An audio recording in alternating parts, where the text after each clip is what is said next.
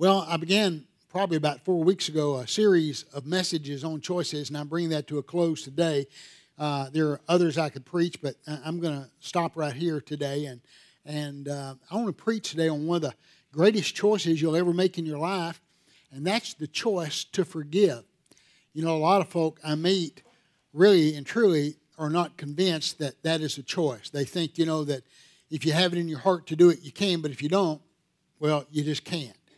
I've seen television shows where you've seen that depicted, somebody murder somebody's son or something, and they look at the judge when they're about to pass sentence. They give the family the opportunity to speak, and someone says something like, I just cannot forgive you. I'll never forgive you. I'll go to my grave not forgiving you.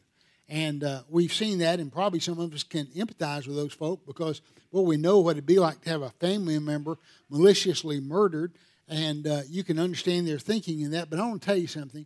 At the end of the day, forgiveness is not something you just feel. In fact, I think we have a misunderstanding of what forgiveness is. Forgiveness doesn't mean that I come to a place that I say what you did is okay. It doesn't matter to me anymore. It's always going to matter. It is wrong how some people are treated. Some acts are despicable, and they should never be excused. But there's a difference in excusing something and forgiving something. Forgiving something means I come to the place that it's not your choice for me to forgive you, it's my choice. And if I choose not to forgive me, I'll tell you something, always, always, always it's going to happen. You're going to get stuck in your life at that point in time. You're never going to be able to completely move forward from that point in time. And so I'm telling you, it's in your best interest to forgive someone. Come to the place where you say, I know what you did was wrong, but I'm going to put this out of my life. I'm going to lay it aside. I'm not going to allow it to shipwreck me any longer, where I just fail to move forward, where I just bear this bitterness and hatred in my heart, and it just spills over into every other action and every other piece of my life. I'm just not going to do that. I'm going to forgive you. I'm going to put it behind me. I'm going to move on. The best biblical example I know of that in the Old Testament, there are a lot of them, but the very best, the most outstanding one to me is the man Joseph. And this morning, we're going to look at his life, all right? The story we're going to focus on today is found in chapter 45. So if you have your Bibles, go ahead and turn to Genesis chapter 45. But in order to understand this story and appreciate this story, to get the full meaning of the story, you have to understand the whole life of Joseph. And so what I'm going to do, without reading those chapters, because there are 8 chapters, we're going to look at chapters 37 through 45 on the run, okay? And I'm just going to describe to you what's happening and give you some background so that when we get to chapter 45, you can understand the significance of what it is he does. So let's go back to chapter 37. And in chapter 37, I'm just going to tell you again what happened. Here's what we find. There's this man named Jacob who has 12 sons. He has these 12 sons through 4 different women. The wife of choice is the younger sister of his first wife, Leah. The wife of choice is named Rachel. He doesn't love Leah, doesn't intend to marry Leah, is deceived by his father-in-law into marrying Leah, and then works 7 more years to win the heart and hand of Rachel. That's the wife he supremely loves. That's his sweetheart. Both of these women, Rachel and Leah, have handmaidens. And when Rachel, or just forget that for a moment, Rachel gives her handmaiden to Jacob, and Leah does the same. And so through these 4 women, he has 12 sons. The 2 sons of Rachel are Joseph and Benjamin. And that's the 2 that he loves the most. And sadly, second part of the story, he doesn't mind showing that favoritism. Chapter 47 tells us in one place that he bestows gifts on these that he doesn't the others. He has a coat of many colors, and you've seen that portrayed in plays at church, and usually it's a pretty gaudy bathrobe, right? And you look and think, I don't think I'd like that coat of many colors. But I want to tell you, it was really a fine garment. It was something that all those brothers looked at and knew our Father is singling him out, and he's putting him at the head of the pack. He's showing favoritism toward this son, Joseph. Now, if you're somebody who's been shown favoritism, or if you or somebody who hasn't been shown favoritism, you might look at that and say, boy, that'd be pretty cool to be somebody's favorite, right? The teacher's pet, so to speak. I want to tell you something. When it happens in a family, I can't imagine that anybody likes, if they have an ounce of sense, if they like being the favorite. You're looking at somebody who was the favorite, not of my parents, they just tolerated me, but the favorite of my grandmother on my dad's side. And the reason was, he was her only son, had 2 daughters, her only son. He was the baby in the family. And then I'm the oldest of his children, and I'm a boy, right? She favored boys over girls. I'll just be honest with you. And then we had 7 other grandchildren, 8 of us in all.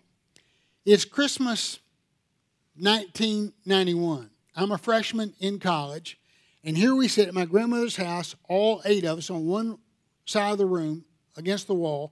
And over here are my aunts and uncles, and my grandmother goes to passing out gifts. Remember those sock hats that women used to knit together back in the days? They're pretty ugly looking, most of them. Well, she had a bunch of different colors of yarn, and she would just use that yarn until it ran out and go to the next one, you know. So here she starts down and went in, and she's got all my cousins there in line, and she goes, as she's passing out these gifts, sock hat, sock hat, sock hat, sock hat, $100, sock hat, sock hat, sock hat. Well, I was the guy who got the $100. And the second she gives it to me, I just, no, no, no, no. And I said, no, Grandma, no, no, no. I want a sock hat. I want one of those ugly sock hats, okay? Because I could just feel them burning a hole through me as they looked at me, right? And to make it worse, this is what she says. No, they don't need it. You're in the ministry. I hated that. You're in the ministry, and they're not doing anything with their lives. You're going to college right now, right? So I just want to die. I mean, no. I won't. Give me one of them sock hats, right? If you've ever been somebody who was favored in a situation in your family, you know that's not a good feeling. I want to tell you how bad it was for Joseph. In chapter 37, the scripture uses this word, a strong word. It says, not that they disliked him, that they held it against him. You know what it says? They hated him. That's a strong word. His brothers hated. Now, me and my brother, we duke it out sometimes. Me and my sister could even get in some spats. But I'll tell you something. We never said to one another or felt as though they really and truly hate me. But that's how it was with Joseph and his brothers. I got to tell you something, too. Joseph didn't do anything to make it any better. One morning at breakfast, they're around the family table, and they're eating their Cheerios. And Joseph turns to the others and says, hey, guys, funny thing last night, I had a dream. Really? What did you dream, Joseph? Well, I dreamed we're out in the field, and we're gathering sheaves, and we bundle them all up, and you bundle all yours up, and a weird thing, my sheaf stands up, and all yours bow down to it. Huh, reckon what that means? And they look at him and they say, Joseph, are you telling us that we're all going to one day be your servants and we're going to bow down to you? Huh, you think that's what it means? Right? And so he wasn't a favorite, not with his brothers.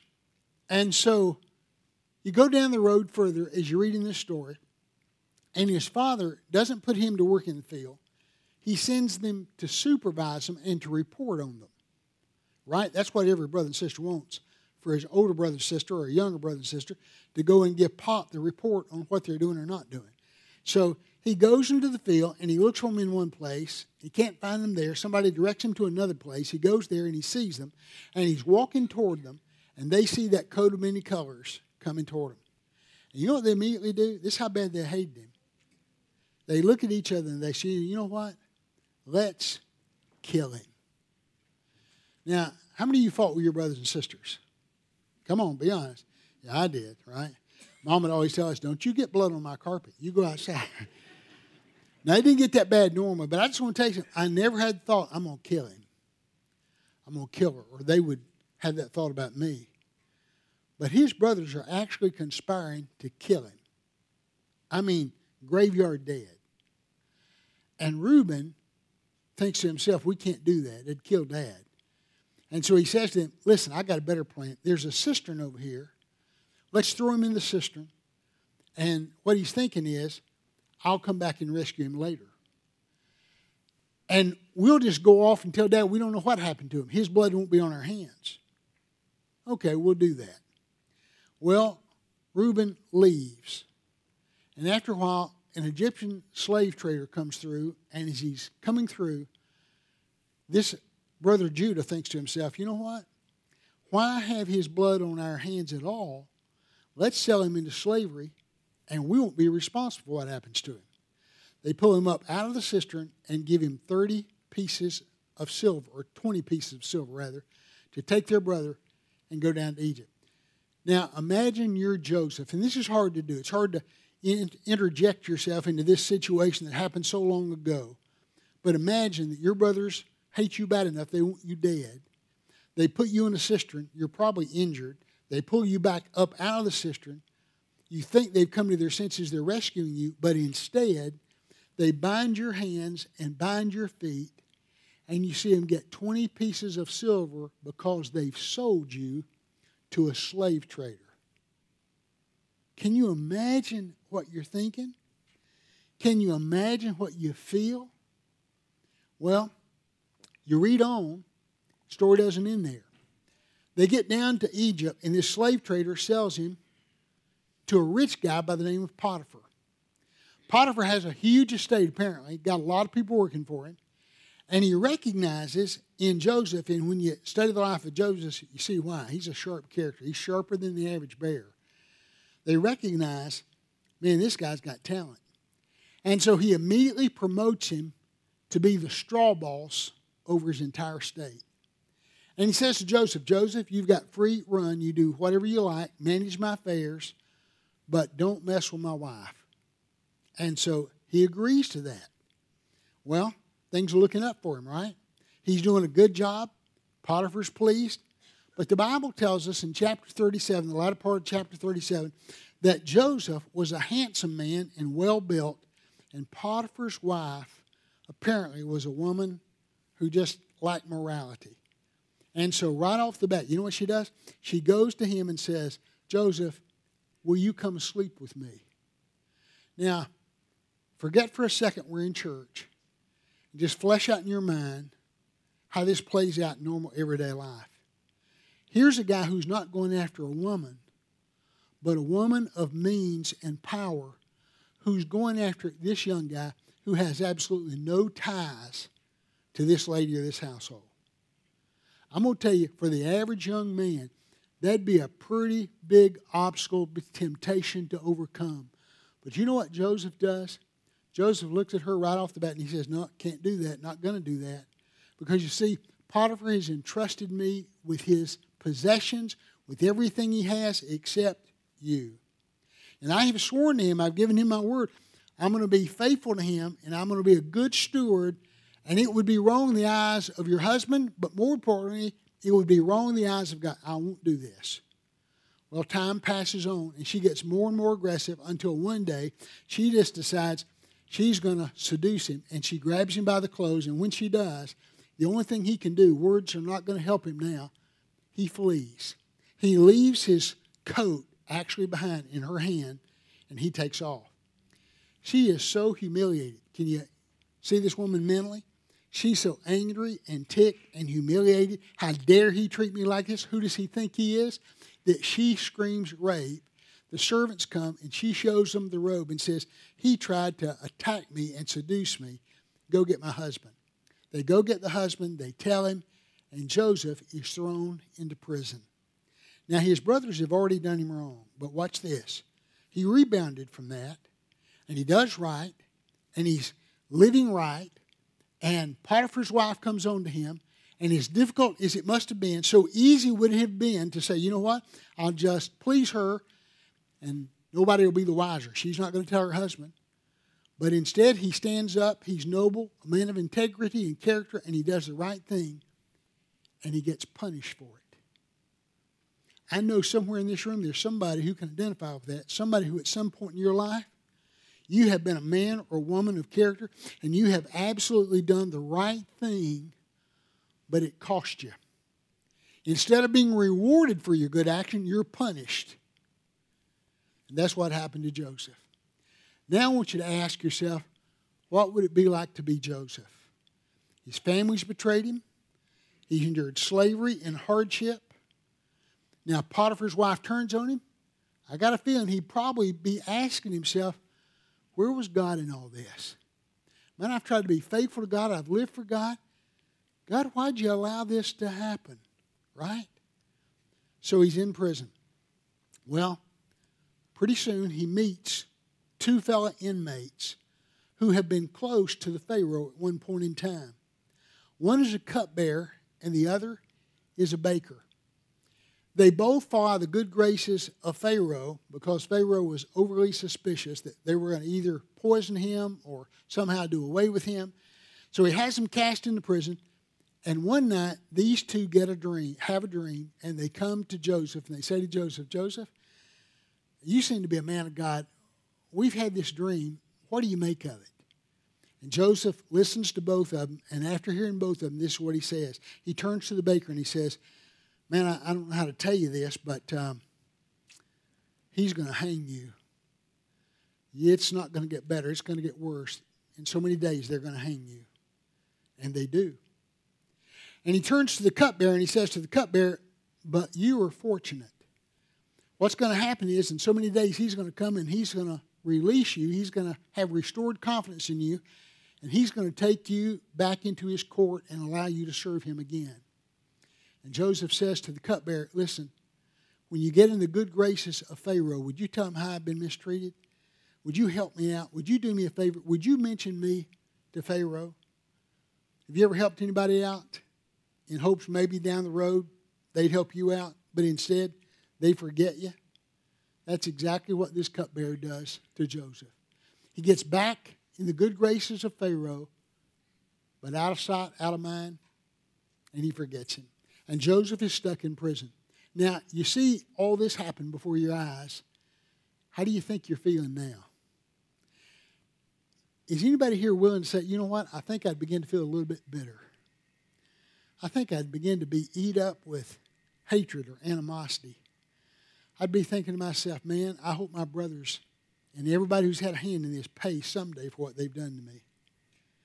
The Bible doesn't tell us any of that. Joseph rocks on, and pretty soon, Pharaoh himself has a dream, and it's really troubling to him. And he turns to the folk who work nearest him in his court, one being the cupbearer, and he says, do any of y'all know anybody who can interpret dreams? Because here's the dream I've had. And that's when the cupbearer remembers Joseph. He says, listen, Pharaoh, I met this guy in prison. He's a Hebrew. And I'm telling you, he is really good at interpreting dreams. In fact, remember the baker that you hung? He told him a dream and he predicted that would happen. And remember when you put me in prison? Yeah. Well, I told him about a dream and he predicted that you would have me released, and it came to pass. And Pharaoh says, go find that guy, and they go get Joseph and they bring Joseph to Pharaoh. Pharaoh tells him his dream, and Joseph says, Pharaoh, I've got some scary news, but some good news for you. Here's the dream. He says, you're going to have 7 years of bumper crops. I know you've been prosperous in the past, but never like you're going to be in the next 7 years. Boy, Pharaoh's encouraged, right? He says, but wait just a minute. Let me tell you something. It's going to be followed by 7 years of the worst famine the world has ever seen. But don't get scared. Let me tell you what.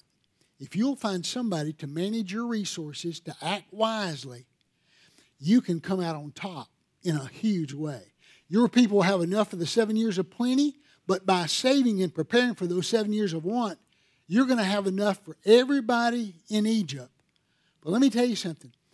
In other places in the world, because they don't know this is going to happen, they'll be ill-prepared. They'll use up the 7 years of feast and not be ready for the 7 years of famine. And they're going to come begging you to help them out. So it's a win-win for you, Pharaoh. You just got to find a good manager. And Pharaoh looks at Joseph and says, Joseph, you seem like a bright guy. How about you be the manager? Instantly, he becomes the number 2 man in all of Egypt. His life changes overnight. He goes from wearing rags to wearing fine clothes. He's a free man. Second most powerful man in the world. Well, 7 years of fruitful harvest comes, and he wisely stores it away. 2 years of famine come, and pretty soon the whole world is feeling that effect. And his brothers back down in the land of Canaan, they come to a place where, man, we've got to find some food or we're going to starve. And guess what they hear? There's food down in Egypt. We'll go down to Egypt and see Pharaoh, and we'll secure some food. Jacob sends his sons down there. When they get down there, we come to chapter 45, and I want us to look at our text from this point forward. Here's what happens. They come before Joseph, and Joseph immediately recognizes who they are. But they don't have a clue who Joseph is. Any of you ever been in a situation like that? Man, I went to my 50th reunion a while back. Folk I hadn't seen in a while. And I'm going to tell you, I was glad they had name tags. Because I didn't recognize hardly anybody, right? I mean, some of them knew me, but a lot of them, I didn't have a clue who they were. And so that's what happens to Joseph. He knows them. They don't know him. Probably in part that was brought on by the fact they never imagined in a million years their brother's going to be the number 2 man in all of Egypt. They weren't anticipating it. In their minds, they probably didn't even think about Joseph. They thought, well, he's dead by now, as long as he's been here in slavery. Well, in the end, he reaches out to them and forgives them. And it's an incredible story of how he demonstrates his forgiveness. I want to show you 5 things he does that brought about a restoration of a relationship with his brothers that's just absolutely amazing. Because I want to tell you, as I put together this message, I have to believe that probably right here in this audience, there are some of you who are suffering from some broken relationships. Can I tell you, pretty often, more often than I'd like, I meet folk who say to me something like this: I haven't seen my son in 5 years. I haven't seen my son in 10 years. We don't talk anymore. I haven't seen my brother or my sister or my mother. We're estranged. I heard just 2 days ago of a man who was estranged from his family for 15 years, finally got back with his son. He and his wife never got back together. The wife and the sons never got back together. Isn't it sad? It could be that right here in this audience, there's some folk today, either with family or with friends. Maybe it was somebody who used to go to this church, and they got mad over something, and you and them had a spiff, and they've gone their separate ways. How do you restore relationships that are broken? How do you forgive? And how do you get on with your life? That's what we're going to talk about.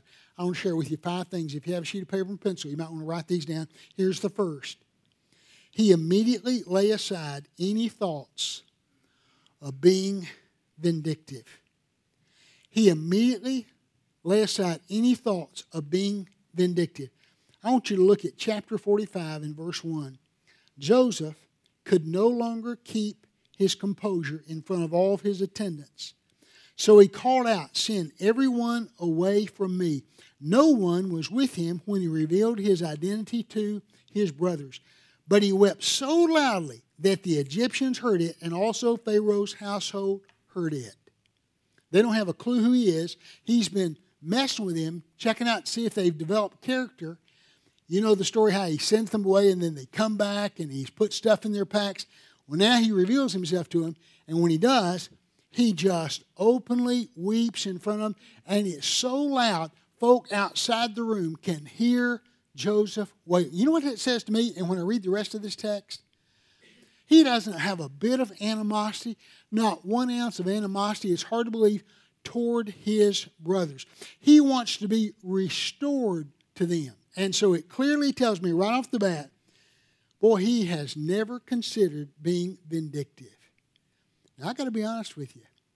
If it's old Ralph and these brothers have done to me what they've done to him, first time I saw him, I'd be thinking to myself, who's got the upper hand now, right? I mean, here you come begging me for food. I don't even have to hurt you. All I got to do is send you away hungry. All I got to do is just say, nope, can't help you. Let you go back home and starve to death. You created this situation, not me. I'm not even going to hurt you. Just go your way. But you know what? That would have been vindictive. Without doing anything, he's still trying to get to him. He could have had him thrown in jail. I'm going to let you rot in jail. I've been here 10 years, 15 years. I'm going to let you sit in jail 10, 15 years. See what that's like. He could have assigned them to hard labor. He could have had them executed on the spot. But he didn't consider any of that. You know why? Because Joseph was a non-vindictive person. I want to tell you something about Joseph. It makes me admire him as much as anybody in the Old Testament. 2,000 years before Jesus would come and teach us to be non-vindictive and to love our enemies, Joseph is already practicing it. Isn't that amazing? 2,000 years before Jesus would ever come, Joseph is already practicing being non-vindictive. I'll tell you a true story. We're at a theme park when my kids are teenagers, and we're just going around having a big time, and I see this kid coming toward me, and on the front, his shirt says this, "I don't get mad." You know how those shirts always were, there was something on the back, and so when he passes me, I turn to look, and it says, "I just get even." And I saw a lot of those shirts at that point in time. I want to take some, I hope all those shirts have rotted. I hope if you have one, you'll go home and burn it. Because I'm going to tell you something you can take to the bank today. Great people, there's no exception to this, great people are never vindictive. Great people are just, they never think in those terms, I got to get back at you. You did this to me, I'm going to do that to you. Great people just don't think that way. Jesus didn't think that way. Joseph didn't think that way. He didn't consider being vindictive to his brothers. So I'll tell you something. If you've got it in mind that somebody has done this to me and I'm going to make them pay, here's how I'm going to mete out their penalty for what they've done to me, dismiss that as fast as you can, because I'm going to tell you something. You're going down a road that won't lead you where you hope it will lead you. You think it's going to make you feel better? It's not going to make you feel better to be vindictive. What it's going to do is this. It's going to put you on the same level as those that you now despise. You understand that? When you see that you're capable of treating them the way they treated you in order to get back, all it's going to do is bring you down in your own eye. You're going to look yourself in the mirror and say, you know what? I'm the same person that guy I just hurt was. I'm in the same spiritual condition he's in. Great people are never vindictive. Secondly, he didn't try to embarrass them or demand apologies and expect great displays of remorse. Now, again, look back at those verses we just read. This time look at verse 3. Joseph said to his brothers, "I am Joseph. Is my father still living?" But his brothers were too terrified to answer him. He weeps so loud, his entourage, the Egyptians, can hear him. Outside in Pharaoh's court, they can hear him. He looks at his brothers and says, come here, come here, come here to me. And he grabs them and he hugs them and he kisses them and he says, "You don't know me. I'm Joseph that you sold into slavery." But I'm going to tell you something. He never tries to belittle them. He never tries to make them feel guilty. He never wants them to come pleading to him that they have done him wrong. Have you ever seen folk who they have this kind of attitude? If you want me to forgive you, you better come on bended knee. If you expect me to forgive you, you better come and you better plead and you better convince me that you really are sincere, because you're going to have to prove to me that you really are sorry for what you did. I'm going to tell you something. That's not how you restore broken relationships. It's just not how you do it. And that's not how Joseph did it.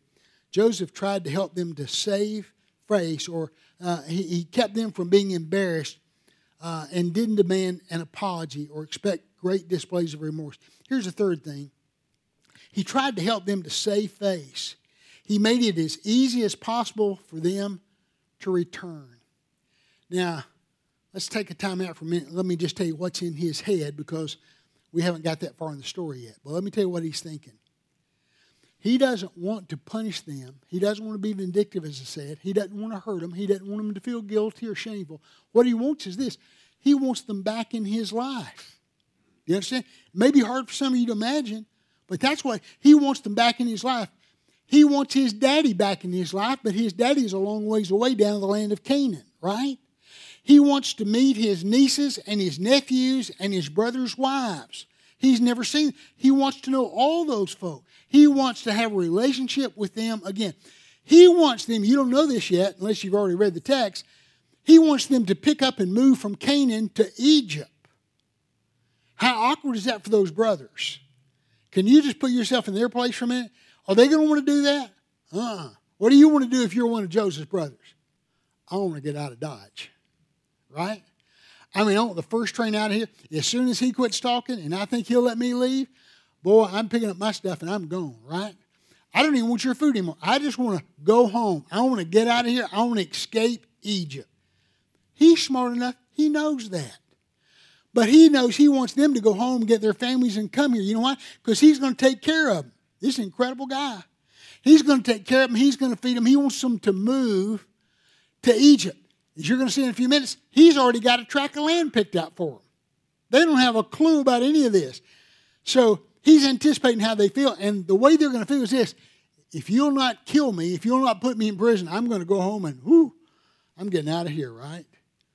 Why do they not want to go home and see their dad and say, hey, guess what? Joseph wants us to come to Egypt. Anybody know? Yeah, you know if you think about it for a second. Because to do that, their daddy, who's been grieving Joseph for 10 years, is going to say, Joseph, what are you talking about, Joseph? He's dead. You told me he was dead. You told me you found his clothes that wild animals had torn him apart. How'd you meet up with Joseph? Well, Dad, don't know how to tell you this, but we threw him in a cistern. We left him for dead. Then we sold him to slaves or to slave owners.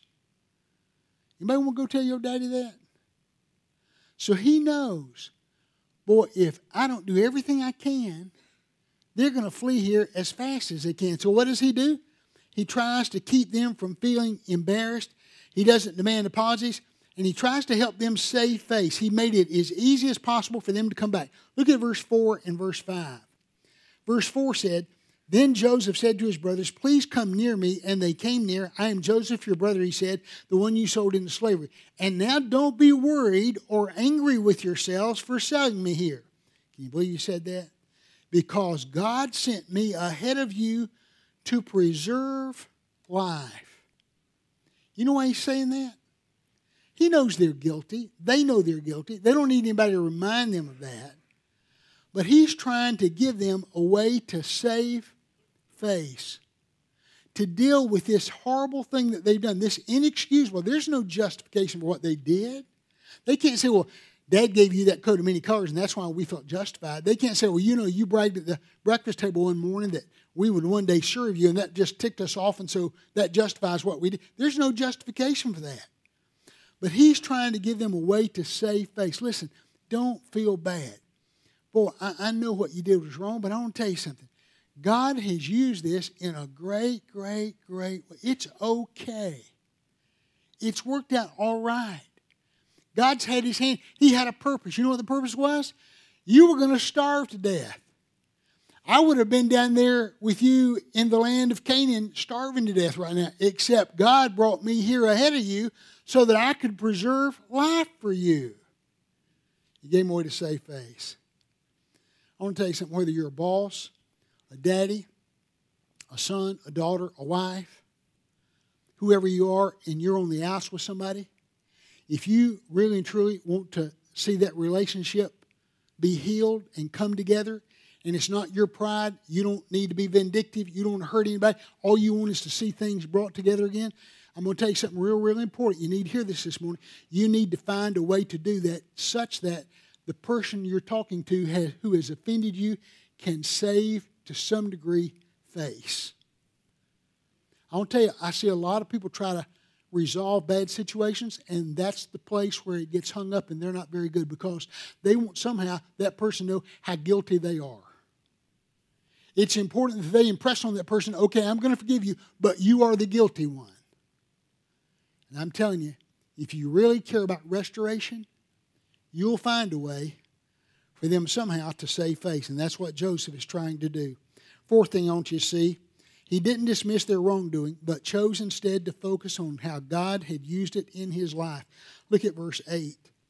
Verse 8 says, therefore it was not you who sent me here, but God. He has made me a father to Pharaoh, lord of his entire household, and ruler over all the land of Egypt. Now, did God want his brothers to sell him into slavery? No, that's not what he's saying. But what he's saying is God had a plan for my life, and God has used these circumstances to put me where I am today. Can I tell you something? I can look back in my life and I can see moments in time where somebody hurt me deeply, inexcusably. And yet at the same time see how some of those hurts that I suffered have made me into the person that I am today. And he was using that hurt to prepare me to help somebody else who down the road would be hurt in a similar fashion. Can you see that in your life? Everything bad that happens doesn't work out for bad in your life. Have you seen that? Can you think of times, moments in time that something appeared on the surface? It's going to be bad, but you know what? God ended up using it for good. And that's how Joseph chose to think. Here's the last thing, and I close. He did everything in his power to restore a broken relationship with his families, those who had inexcusably made his life miserable. I want you to see this. Look at verse 9 through 15. Return quickly to my father and say to him, this is what your son Joseph says. God has made me Lord of all Egypt. Come down with me without delay. You can settle in the land of Goshen and be near me, you, your children and grandchildren, your sheep, cattle, and all you have. There I will sustain you, for there will be 5 more years of famine. Otherwise you, your household, and everything you have will become destitute. Look, your brothers and my brother Benjamin's eyes can see that it is I, Joseph, who am speaking to you. Tell my father all about my glory in Egypt and about all you have seen, and bring my father here quickly. Then Joseph threw his arms around Benjamin and Benjamin wept on his shoulder. Joseph kissed each of his brothers as he wept, and afterward his brothers talked with him. Now, I don't have time to read it, but let me tell you, if you read the verses that follow this, you know what happens? The Egyptians used carts that the Hebrews didn't use. And after he's told him all this, and think how they felt when they came forward and he hugged them. This guy they've sold into slavery, and he kisses them, and they look in his eyes, and tears are pouring down his face. And they know, they can tell by his emotions, he really does mean it. He really has forgiven us. I can't understand. I don't know how he does it, but boy, he has really and truly forgiven us. To top it all off, you know what he does? He says, now here's the thing. I'm going to give you a bunch of food to take back in the meantime till you can get here. But I'm going to send some of these Egyptian carts with you so that you can load up all the stuff and nieces, nephews, and everybody and bring them here to me. You know what he did? He sent beacons. You know Beacons Moving Company? That's what he was doing. I'm sending beacons down there for you. And they're going to move you here. You don't even have to pack yourself. They're going to help. They're going to bring you here right to my doorstep. And you're going to Goshen. And I didn't tell you about that. Goshen is the best land in all of Egypt. And you know why he's putting them there? Because his people, you know what they do for a living? They're shepherds. And you read the scripture, and Egyptians hated shepherds. So he's going to put them in an isolated place where he can care for them, and it's the best of the land, and he's going to keep them from being harmed by their neighbors. You know what that is? That's going the 100th mile to make it easy, because they got a tough task. They got to go back and look at Dad and say, Dad, we wanted to kill you, son. We brought a lot of heartache on you. Please forgive us. But here's the good news. He's alive. He's alive. And I don't understand that, but he wants us all to come down there. He so wanted it. He went to the nth degree to do everything. When it was all said and done, I'm going to tell you something. If they don't come back, it ain't on Joseph. If they don't come back, oh, Joseph, you can say this. He did every last thing he could do to get that family back to him. And here's my question to you as I close. That person with whom you're on the outs, that person with whom you have a broken relationship, have you gone that far yet? I meet a lot of people who tell me something like this. pray for me. I'm on the outs with, and they name somebody, a family member, a relationship, and they say, I've tried to make amends. I've tried to get back together, and I don't doubt they have. But I often want to say to them, have you done everything you could possibly do? Have you done everything? I mean, like Joseph, did you go that extra mile, or did you just say, hey, I'm sorry we had a riff. I forgive you. You want to come back and be with me? If you don't, you're just going your way. Well, I tried. He did everything he could do. I'm going to ask you one question to consider. Have you ever considered taking part of the blame?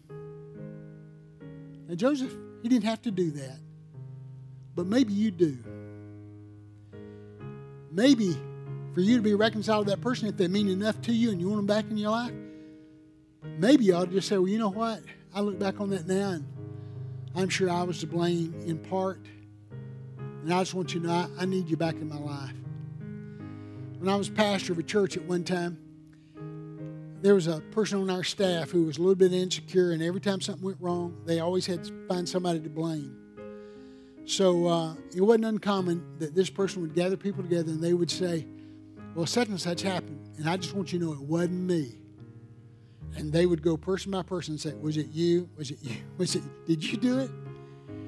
And so one day I came in the office, and that was going on. There were about 5 of them standing there, and this person was grilling them, and they were saying, was it you? Did you? I didn't do it. Was it you? Was it you? And I just overheard. I didn't even know what it was we were talking about. And so I just said, it was me. I did it. I didn't even know what we were talking about. But I just knew this. It didn't matter. What mattered was that we're together, we're a team, and there's unity, and we're restored to one another, right? Doesn't matter who's wrong. Does it really matter? There's some people in your life you need in your life. You just need them in your life. And so maybe the thing you have to do is take part of the blame, even though I'm not to blame at all. Could you do that? We're going to sing a hymn of invitation. If the Spirit of God has spoken to you, you come as we stand and Ryan leads us.